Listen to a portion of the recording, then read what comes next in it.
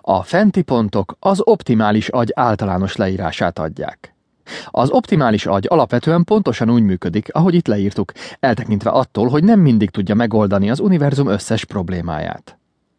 Képesnek kellene lennie színes víziós mozgásban, hangszínes audiós folyamatában szag, tapintási és szervérzetemlékeket felidézni. Képesnek kellene lennie színes víziót mozgásban, hangszínes audiót folyamatában, szagokat, tapintási és szervérzeteket elképzelni, és miután ezeket elképzelte, ugyanúgy felidézni őket, mint minden más emléket. Továbbá pontosan meg kellene tudnia különböztetni a valóságot és a képzeletet. Az élete kezdetétől haláláig képesnek kellene lennie minden éber vagy alvó állapotban történt érzékelés felidézésére, még a jelentéktelenekére is. Az optimális agy ez és még sokkal-sokkal több. Olyan gyorsan kellene gondolkodnia, hogy a szóbeli fejtegetés teljesen képtelen lenne lépést tartani akár csupán egyetlen számítási művelet ezredrészével is. És, bár ezt a nézőpontja és a neveltetése is befolyásolná, mindig igaza lenne, és soha nem adna hibás választ. Potenciálisan ilyen az ön agya. Ez az az agy, amelyet helyre lehet állítani önben, ha csak el nem távolítottak valamilyen részt belőle. Ha nem végzi ezeket a dolgokat, akkor egy kicsit meghibásodott. Sokáig tartott eljutni ahhoz az adathoz, hogy ilyen az optimális agy. Eleinte nem ismertem fel, hogy például némelyik ember képes színes víziót mozgásban felidézni, mások viszont nem.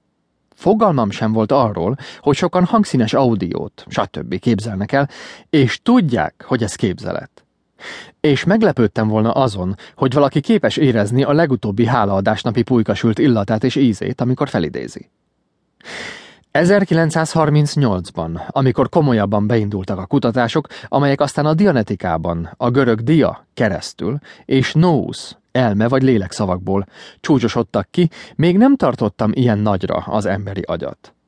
A terveim valójában nem az agy funkcióinak kutatására és az optimális működés helyreállítására irányultak, hanem az emberi viselkedés kulcsát akartam megismerni, és a kódként szolgáló törvényt, amely minden tudásban rendet fog teremteni.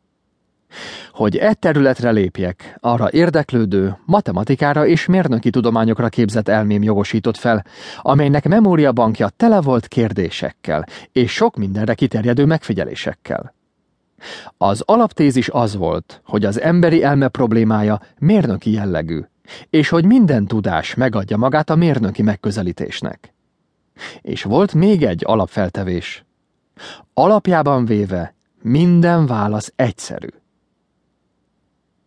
Mai állása szerint a dianetika tudománya az eredményeivel együtt, amelyek éppen úgy szemléltethetők, mint az az állítás, hogy a víz 1 atmoszféra légnyomásnál 100 Celsius fokon forr, mérnöki tudomány, amely heurisztikus módon axiomákra épült. Működik. Ez az egyetlen igény, amelyet a dianetikával, vagy akár a kémiával szemben támasztunk. Lehetséges, hogy nem igazak, de működnek, és mindig egységesen működnek a véges világban. Kezdetben, amikor a problémát először körüljártam, és kérdéseket fogalmaztam meg az univerzumról általában, még nem rendelkeztem az optimális agy fogalmával. A figyelmem teljes mértékben a normális agyon rögzült. A normális agyat tekintettem az optimális agynak. Olyan eredményeket próbáltam elérni, amikor a munka végül eljutott magának az agynak a problémájához, amelyek a normális elme teljesítményével voltak összevethetők. Az elmék aberráltá váltak. Ha helyreállítják őket, várhatóan újra normálisak lesznek. Valójában kezdetben még az sem volt biztos, hogy az elmét helyre lehet állítani.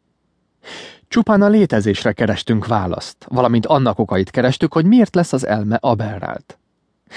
Vándorlással töltött életem során sok különös dolgot figyeltem meg. A mandzsúriai goldnép javas emberét, a Borneo északi részén élő sámánokat, a Sioux orvosságos embereket, a Los Angeles-i kultuszokat és a modern pszichológiát. Azok között az emberek között, akiket a létről kérdezgettem, volt egy olyan mágus, akinek az ősei Kublai Khan udvarában szolgáltak, és egy hindu, aki macskákat tudott hipnotizálni. Belekóstoltam a miszticizmusba, és tanulmányoztam adatokat a mitológiától a spiritizmusig. Különféle ilyen dolgokat, számtalan különféle dolgot.